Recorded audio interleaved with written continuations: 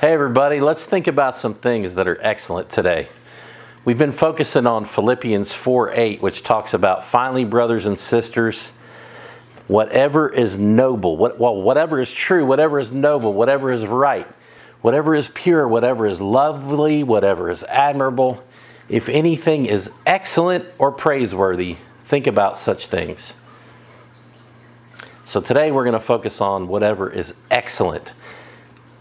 Have you noticed anything that's excellent lately? When I think of things that are excellent, I try to think of things that set themselves apart in a good way. And to me, Chick-fil-A does an excellent job. They're a great example of something excellent. In fact, when I'm on vacation with my family, I'll choose Chick-fil-A virtually every time I'm out of town because I trust their excellence. I know I'm not going to get sick from their fast food and ruin my vacation. Hey, not only that, you know what?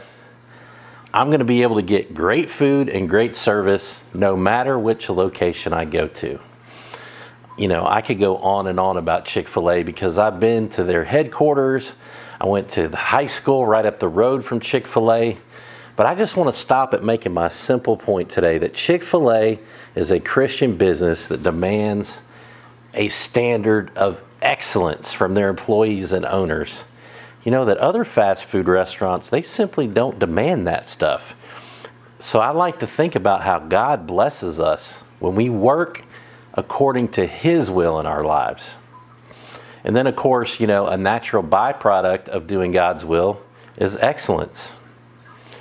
The scripture talks about working for others or working for and serving as though you're working for Christ. And that's what Chick-fil-A is all about. You know who else is excellent? Teachers are excellent. Teachers are excellent. There are not many people who can do all the things teachers do. From managing a classroom, dealing with paperwork, meetings, behavior challenge students, being a teacher requires excellence. Thank you for being excellent teachers because you are truly the backbone of America. And you know what? You are loved. God loves you, God the Father, the Son, the Holy Spirit. And I just want to encourage you in that today. When I think of things that are excellent, you are at the top of the list. Not many people can do what you do. So I just want to encourage you to keep doing it and keep on fighting the good fight. God bless you today.